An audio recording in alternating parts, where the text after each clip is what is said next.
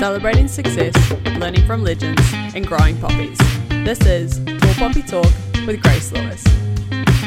Kia ora and welcome to Tall Poppy Talk. Today we have Deadria Farmer-Paellmann. She is a human rights advocacy executive, a founder and executive director of the Restitution Study Group, a writer, a scholar, and a relentless advocate to right centuries of wrong caused from the slave trade for African Americans. Prior to her work in reparations, she began her justice work as an activist for the LGBT community. She is credited for popularizing the slavery reparations movement through her groundbreaking research, linking various blue-chip corporations to the slave trade, led to them making a $20 million payment to the African American community in 2005. Her litigation strategy in a case filed against slave trade corporations for consumer fraud resulted in the first reparations court victory in American history in 2006. She's written a screenplay, she's founded her own business, and continues to fight the fight. This is a very active, very real-time lawsuit taking place, and we're going to learn about this case and so much more today. It is a great pleasure and honor to welcome you to Tall Poppy Talk. How are you today? I'm doing great, and thank you so much for having me. I really appreciate the invitation, Grace. I'm very eager to learn about what's happening right now. As I said, very active in real time, and I know even this morning you've been having very important calls, and just thank you for taking the time. Yes. Well, right now, what's happening is that we are in litigation against the Smithsonian institution, which is really the United States' major repository for cultural artifacts, our history, from some of the first jets that crossed the skies or made it, anything that made it to the moon from the United States. It is a repository for these very special relics and artifacts. Included amongst those are the Benin Bronzes. And the Benin Bronzes are cultural relics made in the Kingdom of Benin from the 12th century to the 19th century. What we know is that the relics made from the 12th to the 15th century were made with metal that came from Northern Africa. But when that slave trade, when that route shut down, the kingdom required that their new trade partners, the Portuguese, provide the metal in exchange for the enslaved people that they were purchasing from the Kingdom of Benin. Now, the Kingdom of Benin is located in present-day Nigeria. Nigeria did not exist at the time when these relics were being made. So that the nation of Nigeria is new. It's relatively new. It's only from the actually started in the late 1800s, actually, after the slave trading ended. Now, the relics that we are focused on are from the 16th to the 19th century. And essentially what it was there was a metal C-shaped object called the manila that the Portuguese paid to the Kingdom of Benin. And then the kingdom melted those down, and they made the various, maybe 10,000 relics around the world. Some of them are plaques, some of them are what they call overheads, just a variety of sculptures. And some of the artifacts are spiritual bells that are used for ceremonies, but some of them are what we call bronzes. They're not actually these metal sculptures. Some of them today are ivory, wood, and leather. And we're not interested in those. We're only interested in the metal because these manillas were paid in exchange for us, our ancestors. And so our ancestors were transferred to the Americas by various different European slave traders. Included are the Portuguese, the British, the Dutch, as well as American and Spanish. So many of us were transferred over. And in the United States, most of us ended up in South Carolina.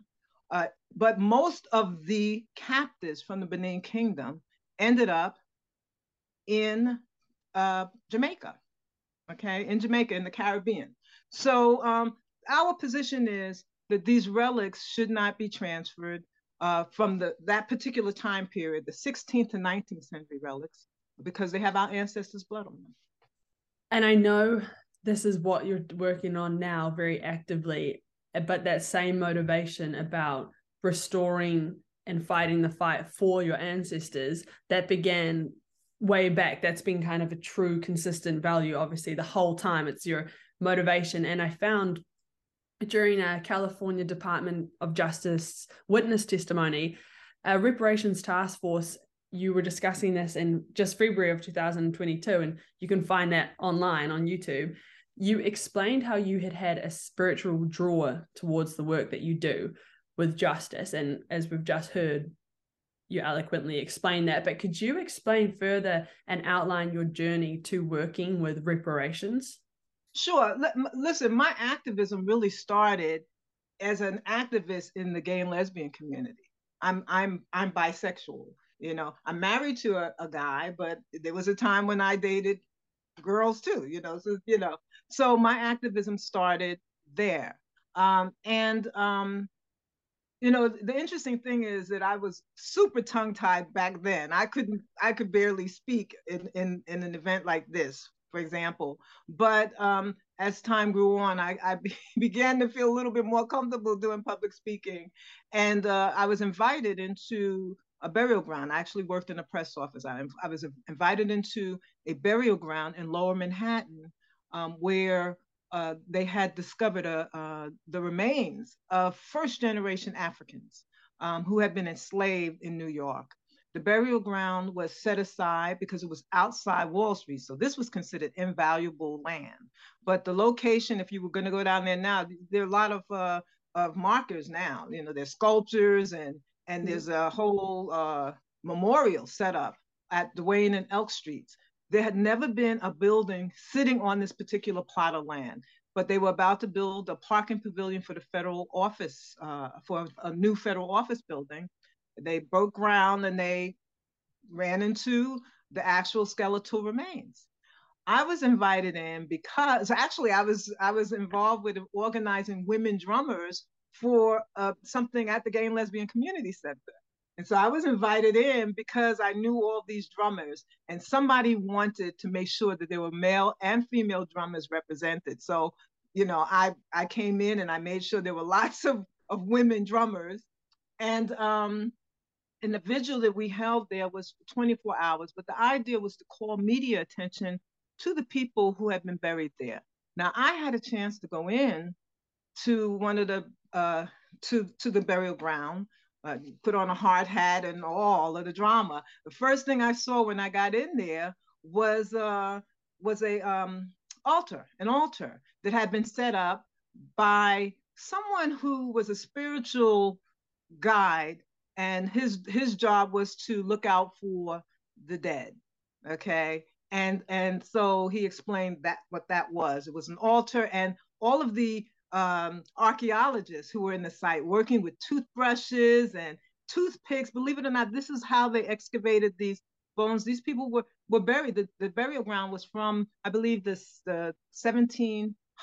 So it's an 18th century burial ground. So, the remains were very fragile. The wooden coffins had disintegrated. So, they were basically brushing away wood that had become almost like soil. And I saw one of the skeletal remains exposed, and the skeleton looked like it was screaming. And I tell you, it really shocked me. I asked, what happened? Did this person die screaming? And I was told that they actually were not screaming, but what happened was the muscle, as the muscle deteriorated in the grave, the jaw opened up. But honestly, it wasn't the case with all of the remains. This one looked like they died screaming, and that image sort of sticks with me. But I was inspired from being brought into that burial ground to go to law school and find a case for reparations. I just felt there were there were 20,000 bodies there. Some of them were mass graves. And they were brought in at Wall Street, and I was told that they were the stock that was exchanged. And I said, okay, well then we need to start this research, and that's what I did. I wrote about that in my personal statement for law school, and miraculously got accepted somewhere to pursue a case for reparations. So that's where it started.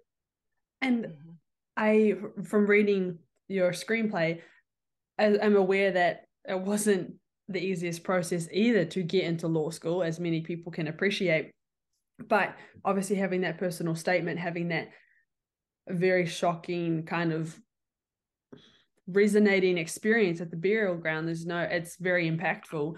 And I know later on you actually found a personal connection. How did you feel when you realized that you yourself could be traced? You had a tribe that you could trace back through DNA testing. What was that experience like when you found yourself connected? Right. Well, at the time, okay, we're talking about, probably you guys weren't even born then. It was 1992 when I went into the burial ground, probably 1994 when I started law school. We didn't have the DNA testing, but in the goal to develop a case for reparations, there was a recent decision in California that basically said that you cannot pursue reparations against the government because the government has sovereign immunity. In other words, it has to give permission for it to be sued. And so because it had not done that, there was no way to pursue them. I mean, since then we've learned other tricks to do it, but you can sue, but you can't sue for any money, and of course that's essentially what we're doing now. We're not suing the Smithsonian for money. And note, the Smithsonian is a government entity, just like the regular federal government has sovereign immunity. Smithsonian has sovereign immunity as well, but our case is not for money, and that's why we are able to pursue the action that we are pursuing right now.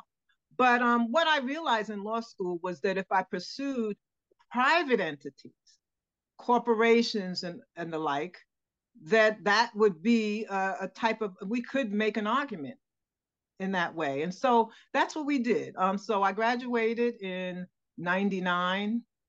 In 2000, I began pursuing the companies.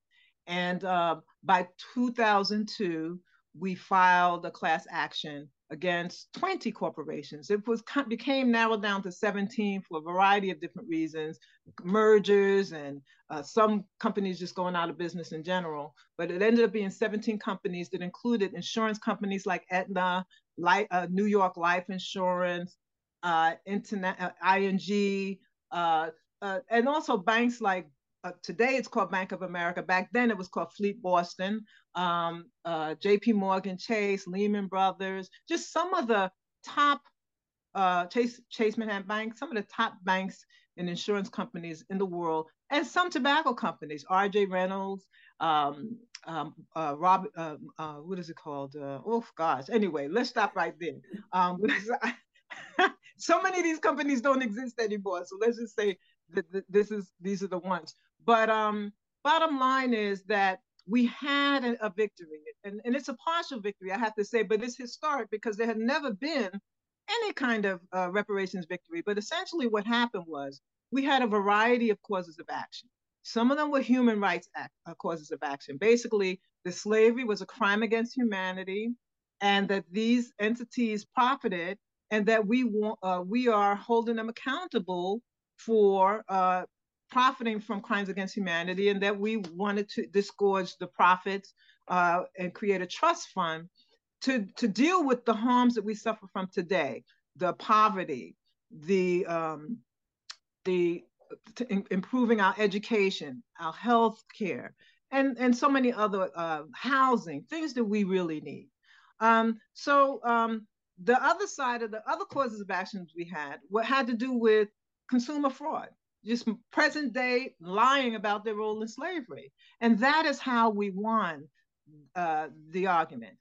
we didn't win any money because we didn't have enough money to actually litigate the consumer fraud cases.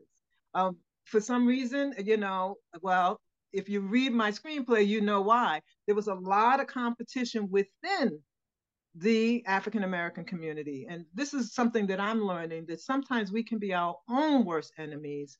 There's the intellectual competition, and then there's people getting bought off to not be supportive of folks who are doing the work. Just so many issues come into play that to slow the momentum and really stop our progress. It's a miracle that anything gets accomplished when you see how divided we become and how we act against our own best interests. Nevertheless, we have the victories on the books, and we plan to, in the near future, utilize that to move forward with future cases. But where we are today with the Benin Bronzes, the issue is that the Smithsonian is transferring these relics without the law, without being in non-compliance with federal law. And the Benin Bronzes are 10,000 iconic relics made in the Kingdom of Benin. Some of them, once again, are made out of metal, and some of them are leather, wood, and ivory. We're not interested in those leather, wood, and ivory. We're only interested in the metal ones made between the 16th and the 19th century. They're spread around at museums all over the world because when the Benin Kingdom attacked unarmed British soldiers and about 250 African pilots, they actually massacred them. And they were unarmed, coming in to address violations of trade treaties that they had established with the Kingdom of Benin. The British was slaughtered, and they sent troops in to retaliate. I mean, it was a war that was declared. And unfortunately, this part of the story is never told. All you ever hear is the moment when the Benin Kingdom gets sacked, as if that's where it started. But that's not where it started. I mean, they literally massacred over 250 people, about 259 people who were unarmed. And I think it's a shame that they hide that part of the story. The bronzes were taken to pay for the war effort that the British felt obligated to pursue. Now, one of the issues that the British wanted to chat with the Oba of Benin about was their continued violation of the treaty. The aspects of the treaty, number one, the treaty was in part to sell products like palm oil. Well, the kingdom had been engaged in price fixing with other folks who were trading palm oil, and so the British wanted to address that. In addition, the kingdom continued to engage in human sacrifice and slave trading in violation of that same treaty. They were supposed to stop. And the human sacrifice was a part of their religious practice. And let me give you an example of what that meant. It meant that, and you can see this in a document, for example, if you visit our website or my Twitter page, you'll see images of women, for example, being garroted and hung on fences, sacrifice to stop the rain or sacrifice to start the rain. If an Oba died, so every time one of these Oba heads were made, believe it or not, they were made after that royal family member died. For each one of those Oba heads, you can count as many as 100 people who died with them. They would bury the servants alive with the royal family member who died. So they were all forced to go into a hole, and they would check over a period of weeks to see if everyone had died yet, but no one was allowed to survive when that royal died. So I don't know how many Oba heads there are, but note, for every one, you got probably anywhere between 80 and 100 servants that were buried alive with them. That was for the whole duration of the time that these cultural relics were made. Now, in addition to that, there were times when folks were just slaughtered for whatever reason. For example, when the expedition was taking place, the British were visiting, and the Oba said, "Listen, I'm busy. I'm doing my father's business." And what that meant was that he was engaged in a ceremony involving human sacrifice. And what we know today is that that sacrifice was involved about 250 enslaved people who were slaughtered on altars containing these overheads in sacrifice for war power. And that's really important because whether there was some real magic that gave them strength, they certainly defeated, all those unarmed people, right? They felt a sense of empowerment from these ceremonies. It was their religion. We respect people's religious practices, but it involved killing people. And so, I personally think taking the bronzes that they needed for these ceremonies was justified. It saved a lot of lives. And today I get calls from Nigerians who are worried that these bronzes are being reassembled. And what is it that they're going to do? Why are they talking? They do say they want the bronzes because it's their religious culture. Are they going to be reassembling these bronzes to continue practices that many of us won't agree with? One thing we do know that's happening in Edo State, which is where the Kingdom of Benin was located. No, the Kingdom of Benin no longer exists.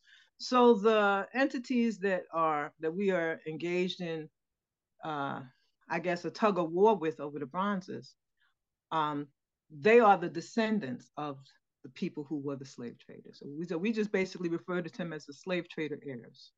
Okay, they want the bronzes returned. Because they say they made them. And of course, we know that they didn't make them alone. We helped make them because our ancestors supplied the metal that made them. We supplied the metal, and they provided the artisans. So it's, you have the labor and you have the materials. That's what makes a thing, the labor and materials. And so we played a role, and we feel that we should at least have some of them wherever we are because of slavery. Wherever we are. But the thing that's still happening in Edo State is slave trafficking. They have never stopped. The practice has been continuous since the 15th century, since when they started trading with the Portuguese. The 16th century is our concern because that's when they started trading for these manillas, for the manillas that they made the bronzes with. So it's a continuous thing, and we feel that they get rewarded for slave trading if they get these relics back. I mean, why should they get back something that they acquired selling people into the slave trade? Now, they would argue, well, we made them, but the bottom line is that they did not make them alone. We've helped make them. And I'm interested in the fact that you're saying the story isn't told, not in its entirety. The full hasn't been discussed, or it's been censored in different ways from being fully exposed. So I'm hopeful that this even can serve as a storytelling moment for people to learn the truth. And it interests me because I know in previous reparations efforts, like back in the 2000s, the global press has been a tool for you in many pursuits of justice. The media, they're able to spread the word, they can expand exposure. But have you found that the role of the press has evolved over time, and perhaps they've become less outspoken or confident in spreading the full truth? Well, the issue around the Benin Bronzes is special, I would say. The media has not, well, let me just say, the tide is turning, okay? What was necessary was education about the history. Because the history has been withheld, has been hidden for so long, a lot of the press, they're thinking, oh, these must go back to Nigeria because they were taken in such a brutal way. They only know the story that the Nigerians want told. They don't really know the truth. And so I believe that's the reason why the media has not been so helpful. But as I said, things are improving. We recently were featured in the New York Times, a little bit about who we are and what we stand for, and that's enough to get the word out there a little bit more. We've been trying since March, and it's December now. Okay, we've been trying since March of this year, 2022, to get the media to cover our demand. You know, we went to the Smithsonian, and as soon as we saw that they were talking about returning these relics, we went to ask for a meeting, and we wanted the press to know the slave trade history. The reason why I know the history is because my last paper in law school was about the Benin Bronzes. You know, I wanted to build a case for returning them. And during that research, I learned about the Manillas and how they were exchanged for us. But, and one thing you mentioned a little while ago about the DNA. At the time, in 1999, when I was finishing my studies, there was no DNA. So learning about these relics, you know, meant, okay, Nigeria, you know, but I felt no connection. But by 2004, we started to have publicly accessible DNA testing. And that has helped us to have some idea of where we come from in Africa. I know it's hard to imagine that there are people who have no clue where we come from. And this is the reason. This was a deliberate practice they felt it was necessary to do in order to prevent revolution. You know, they had to mix up the different enslaved people so that we were not really with folks from our same ethnic group, so that we could not communicate, so we could not speak. They changed our names. They, you know, we were really wiped completely clear of any knowledge of where we come from. Okay, we were, in part, we were never intended to survive, but definitely never intended to return. And so these DNA tests made it possible for us to know that we're connected to Nigeria. So maybe there's something with the Benin Bronzes, but I'll take it a step further with me, because I've taken so many different types of DNA tests. They are constantly evolving. And so in March of this year, I took a look at one of my DNA tests, and there was additional information provided from the initial, okay, you have some DNA from Nigeria, from Sierra Leone, from Ghana. It got very specific. It literally shows where the people are in Nigeria today that my DNA matches. Okay. So these are my family members that are still there because our DNA matches. And the way that the tests work is that they choose people to test in Africa who have been there from time immemorial. Okay. So my DNA shows up on 2 ports that were controlled by the Kingdom of Benin for 300 years, for the whole duration of the slave trade. The Kingdom of Benin controlled these ports, Lagos and Warri. Okay. So that's a nice, and they controlled everything in between. Okay. So when they weren't actually doing the slave trading themselves, they allowed others to trade, and those folks had to pay tribute to the kingdom. So, you know, while we, in our litigation, we may identify 103,000 people who were enslaved by the Benin Kingdom, because it shows up in the Transatlantic Slave Trade Database. The most potent ports that they control, we don't have any numbers for. Okay, so they didn't document very well, but we are able to glean information from some of the other countries that were engaged in the trade, but nothing from the Benin Kingdom. So we see 103,000. So we know, we have an idea, but we know it's many, many more than 103,000. Okay, but one thing for sure we know is that my ancestors were amongst those people, and in fact, we know that they ended up once again in Charleston, South Carolina, and largely in Jamaica and other Caribbean nations. So we're from Charleston, we're from South Carolina. So I know my connection. Okay. Many people don't know the connection, right? Like, you've had access to these DNA testing platforms or databases. Can just anyone access it? What's the path to doing that? Sure. Okay. First of all, the DNA test, during holiday times, you can take them for $59. So if you're willing to do it, you can. A lot of folks are afraid to take DNA tests. But I advocate that people should take them because you can learn other things like what kind of health problems you have, and then you can engage in a little epigenetics, structure your diet in a way that can prolong your life. Because there are things sitting there like ticking bombs. But for us, we use those DNA tests to know that we are connected to a place like Nigeria. And like I said, with me, the tests are constantly evolving. And now they're so specific that with me, they show me exactly where on the map.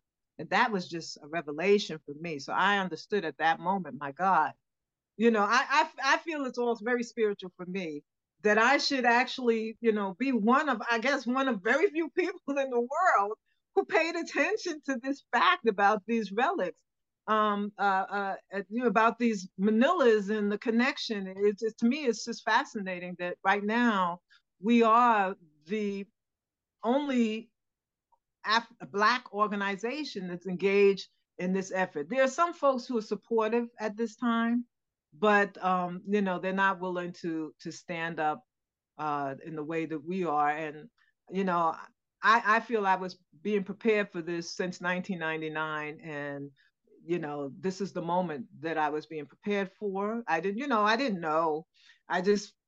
I was just doing the things that I should be doing. And one of those things was that we created a whole entity within our organization that tests African nationals to connect them to their family members here. Okay. I actually applied for a Fulbright to do the testing in Nigeria, but I did not get that Fulbright. That's unfortunate. I wasn't thinking that I would need it for this, but now I realize, some things are beyond our control. God and the ancestors sort of have me to know I need to pay attention to that. But I've been invited to Nigeria to talk about using DNA to unite African Americans and others in the diaspora, like slave descendants, with their homeland, like for dual citizenship. And they invited me. I made the pitch. I let them know you can make money off these passports. You can raise money for your national, treasury to, improve the country. They weren't interested. They're not interested in us, but they want to get these bronzes back. You know what I mean? Which I find interesting. And of course, we did reach out to them to have a conversation about these bronzes and how we can share them, why it's important for us to share them.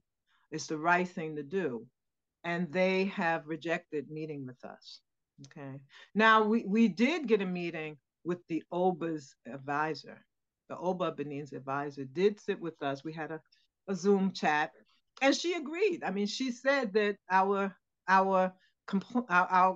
claim is legitimate, and her position was, but the nation is handling this for us, so you have to speak to the people in charge. And then that's where the buck stopped. Nothing moved with the people in charge. But I'm optimistic about our effort. I think that our appeal will be successful.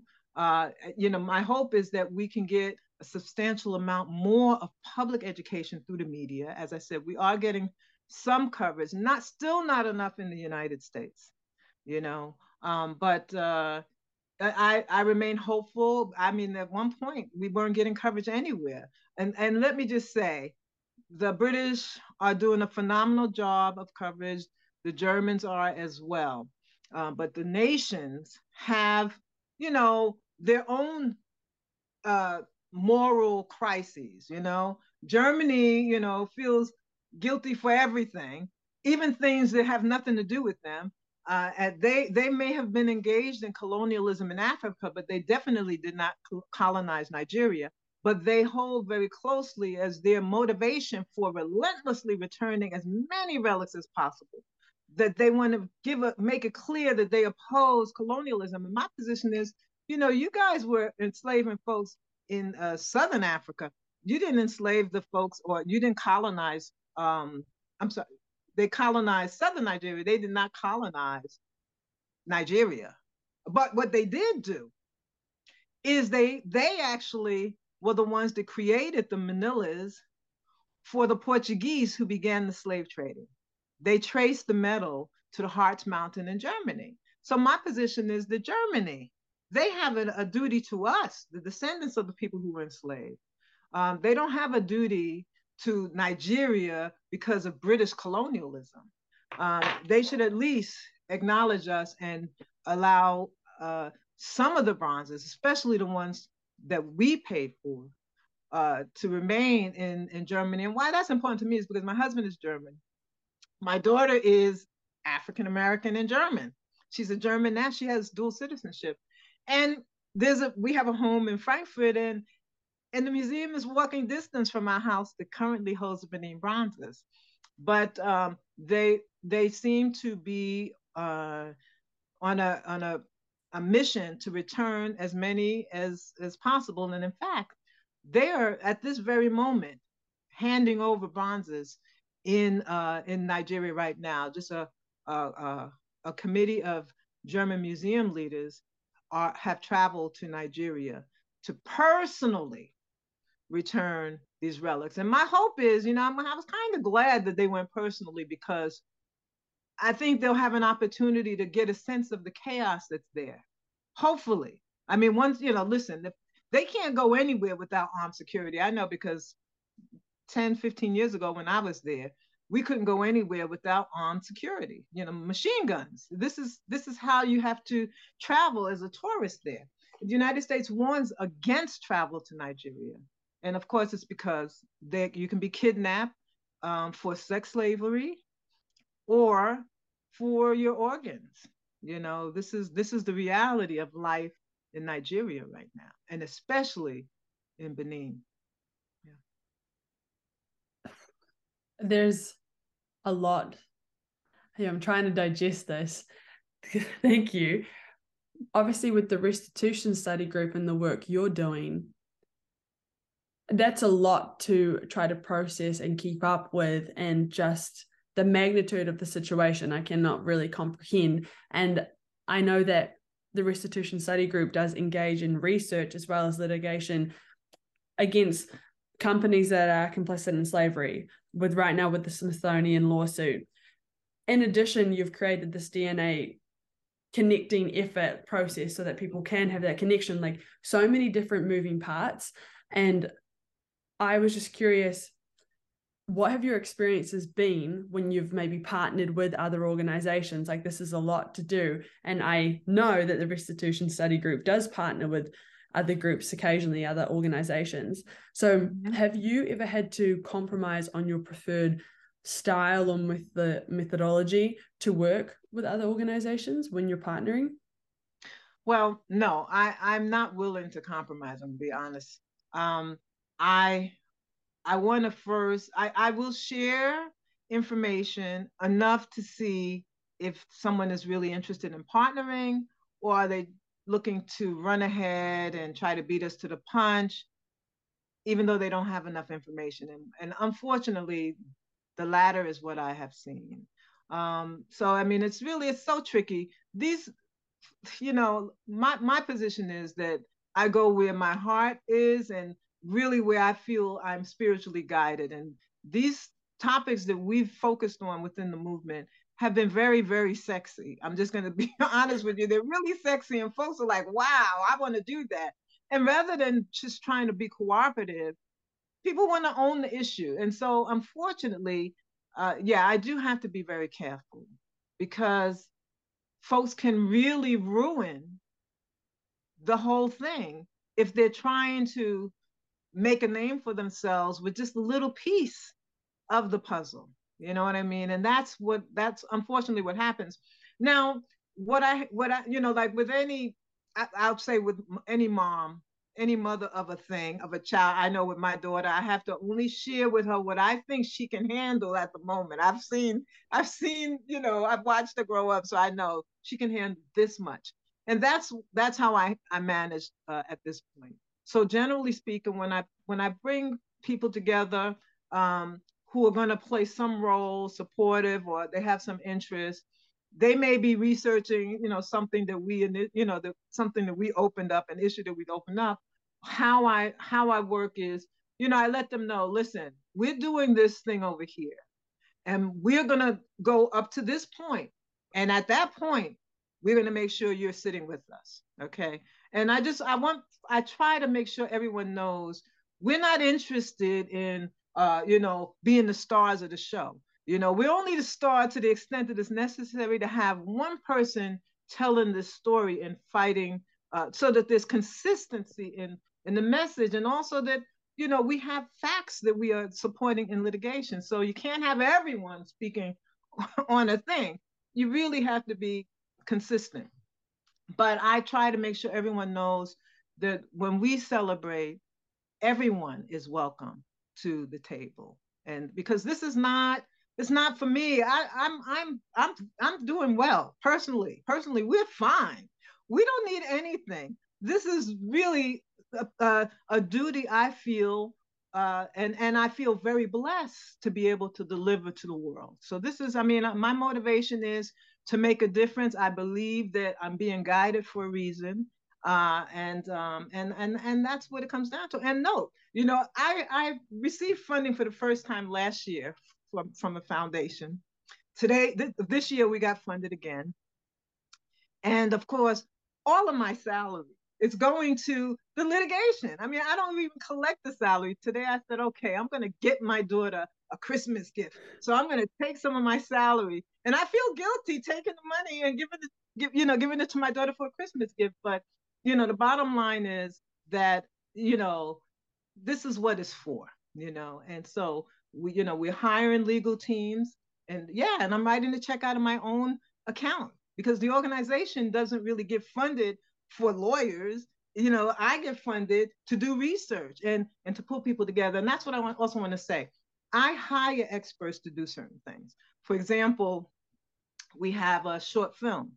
So I hired a filmmaker to direct and produce. I wrote the script, but he pulled it all together. I hire researchers to do other things, scholars. Some of the best, I go for the best in the world to do certain things. So for our litigation, we have two of the foremost experts on slavery. One that focuses largely on Nigeria, and another that focuses on the transatlantic slave trade. And he's an African guy. We have Canadian and African. But we just bring in experts to do the work. And so that's really how we function. So I thought I was going to finally make some money. But my salary is ridiculously small anyway, but we're managing, we're getting the work done. And so I feel very optimistic. But just in terms of partnerships, everyone has something to contribute. And listen, I'm dealing with some wonderful organizations, brilliant, articulate activists. And as far as I know, they're dealing with slightly different aspects of the same thing. I think they can all be brought together at some point. But, I still have to be guarded. It's really important to protect your information, because folks can spoil it. Yes, and that sort of ties into this question I have. The initiative behind Tall Poppy Talk, which is the podcast, is to tackle primarily in New Zealand and Australia, and sometimes in England, there's this concept or social phenomenon called tall poppy syndrome. So tall poppies, someone like yourself who is doing well, is rising above, is spearheading, we like to chop them down.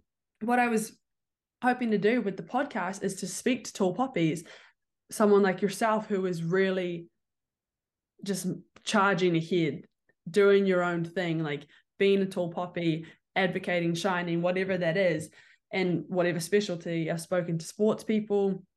I'm now speaking to you as an advocate, like all over the spectrum. But the common thread is that people do experience this sense of, whether it be called bullying in America, or chopping down, or kind of pigeonholing and keeping people where you think they should be. And when I was reading your screenplay, there was a quote where you said, where you in a situation, I can't precisely remember, but you were saying you got all that wisdom to pass on. I wish you would, rather than competing with me and cutting me down.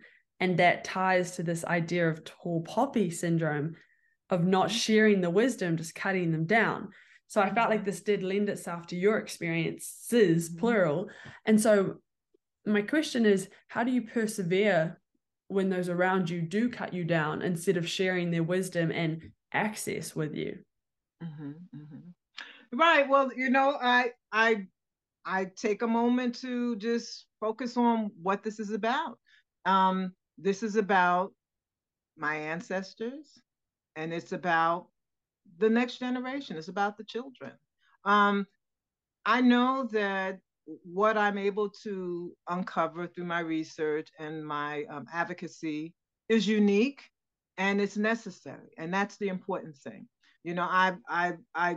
I know from past experience that, yeah, I'm not going to be supported, and with the Benin Bronzes, it's a similar situation. There's minimal support, but 20 years later, from the corporate stuff, you cannot even imagine how many folks out there eating up all of the work that I did.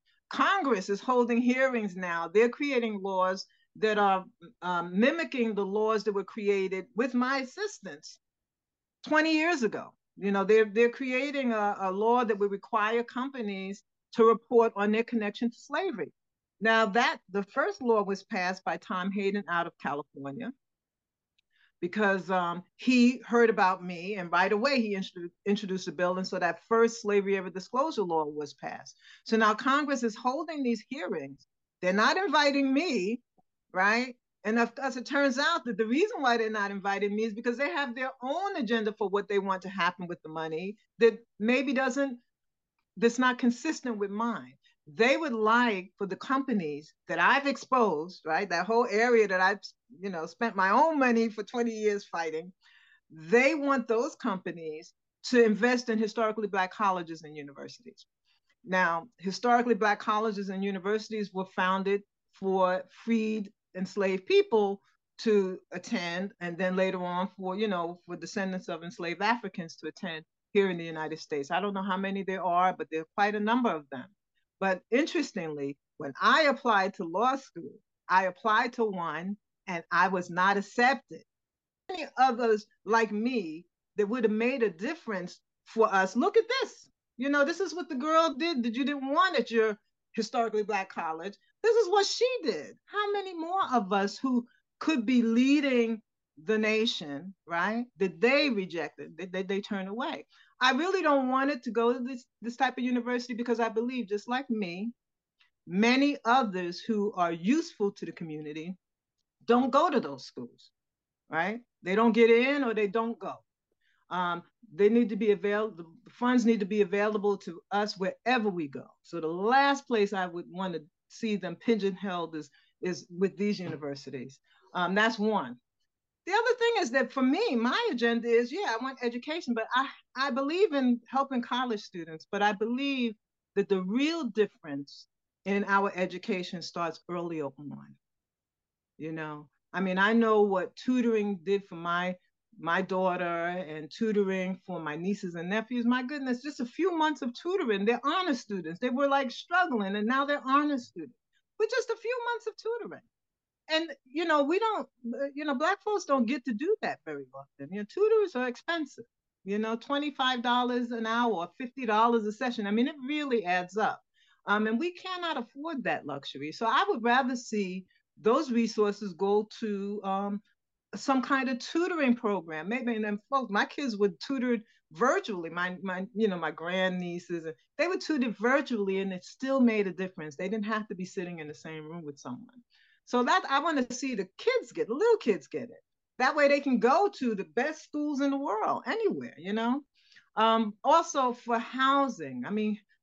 Who can even sit comfortably in school if they're struggling for a place to live? They need housing, and that would be my priority. So my priorities are different from the members of Congress. Personally, I think you're in Congress. You guys pass a law and give more money to the historically Black colleges and universities. You don't have to take this money from the corporations. Put some more money in the budget from the federal budget, right? Come on now. But that's the kind of headache, that I'm dealing with folks who are trying to run ahead of me, and they don't, and when I listen to the hearings, they're not even factual. They're saying things like, oh, it was legal at the time. And of course, my research has uncovered that many of these entities were engaged in illegal slave trading. So it wasn't necessarily legal. And of course, even with any trading, why is it legal to who? Legal to the people who say it's legal? I mean, my goodness, not everyone engaged in slave trading, not everyone. It's just a handful of greedy cutthroats that did it, because slave trading was very organized. Yeah. I hope I've answered your question. Help me if I've left something out.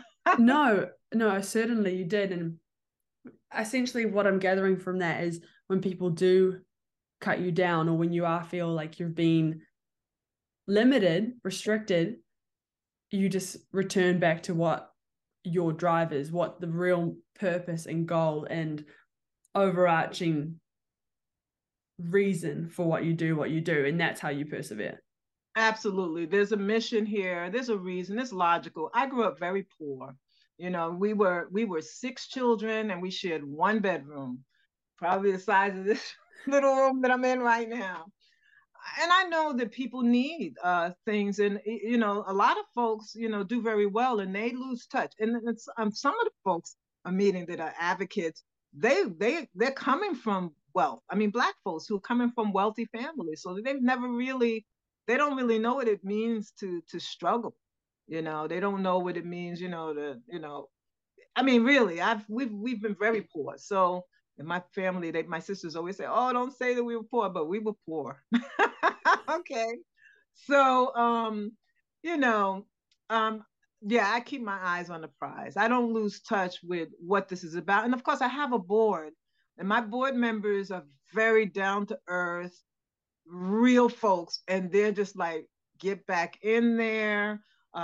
Don't pay attention to this. And they encourage me. So I get encouragement.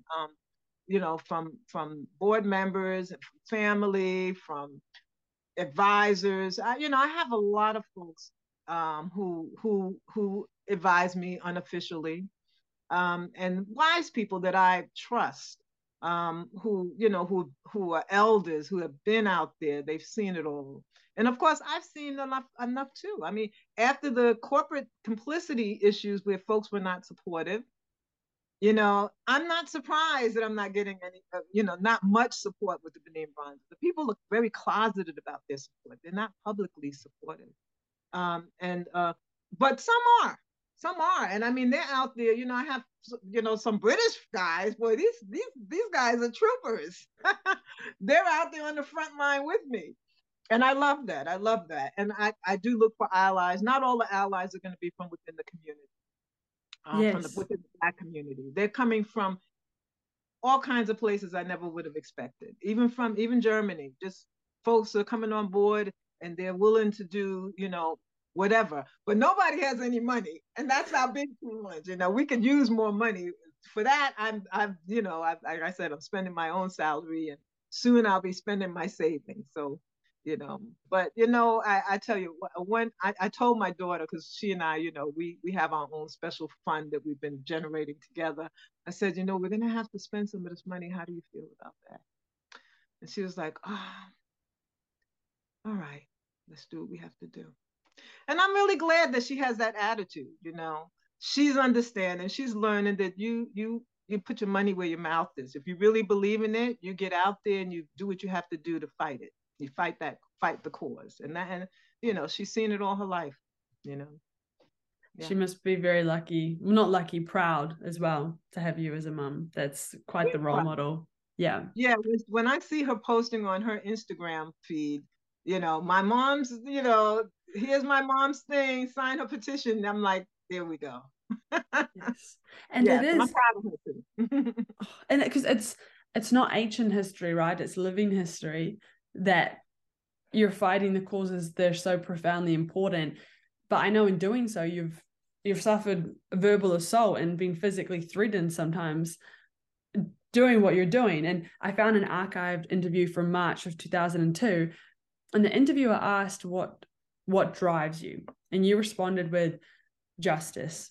I'd like to see that the truth is told and that these corporations that committed horrendous acts against my ancestors pay restitution. They should not be able to keep assets they acquired stealing people and stealing labor.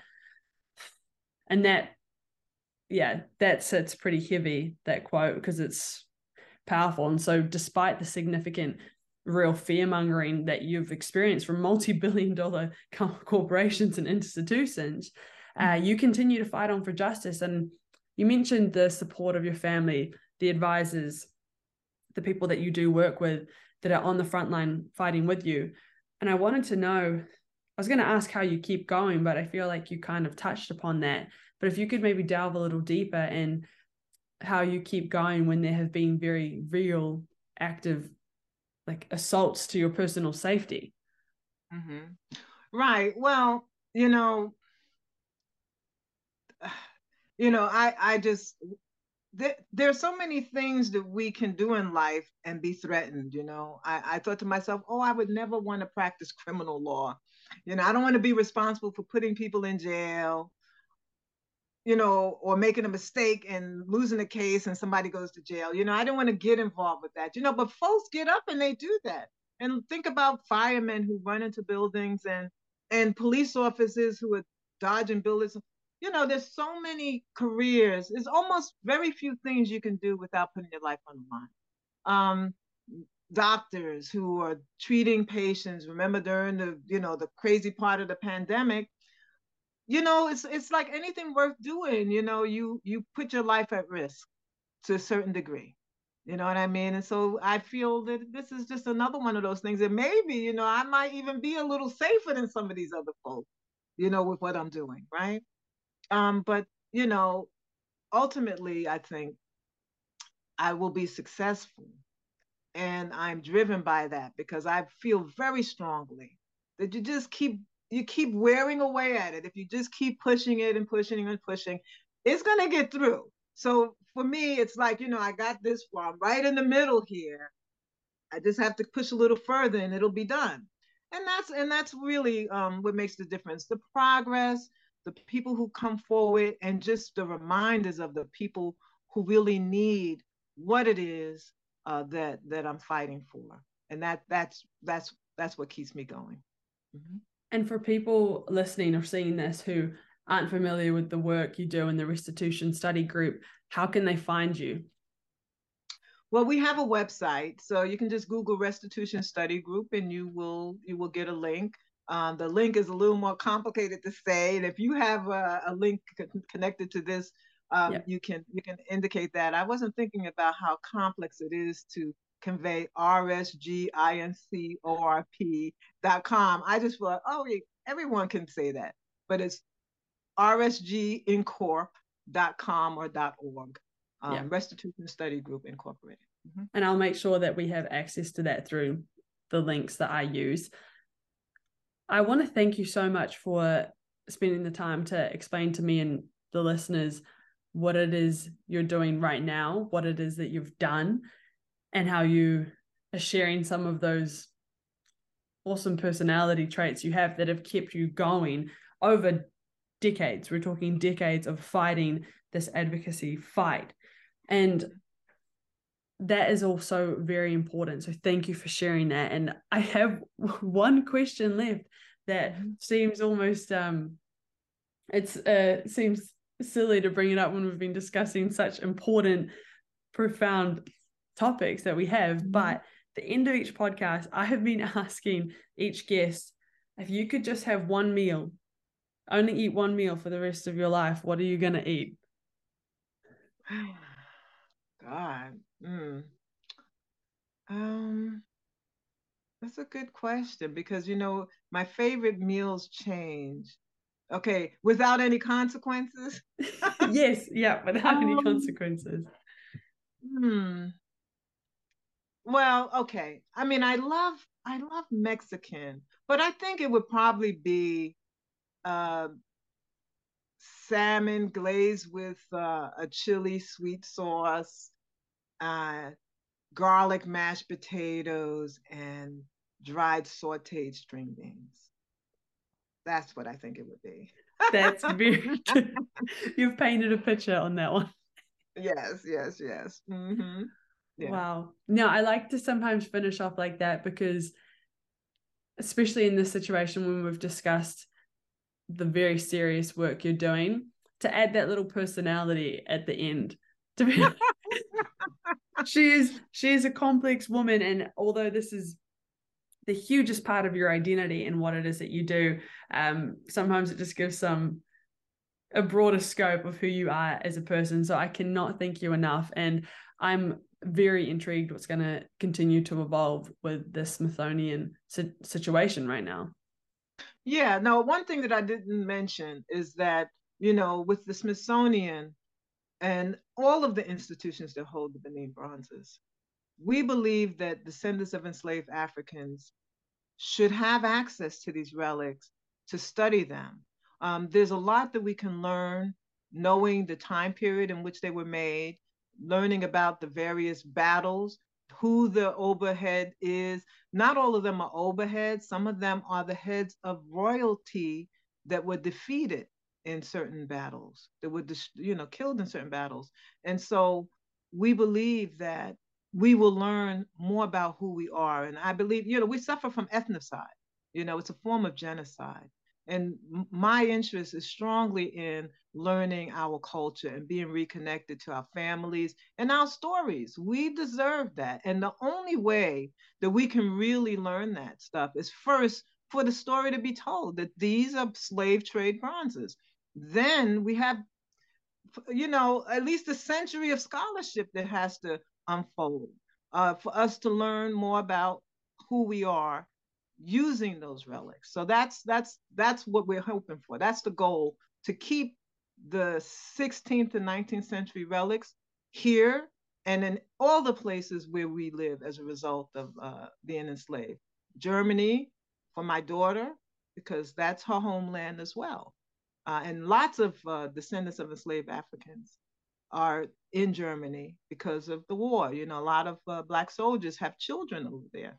So, this is the thing. We want access. We deserve access, and we want internships and employment at these museums and entrepreneurial opportunities.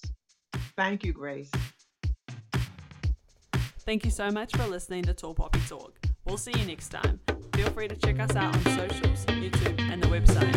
Thanks for today's guest, and we'll see you all next time. Take care. Be kind.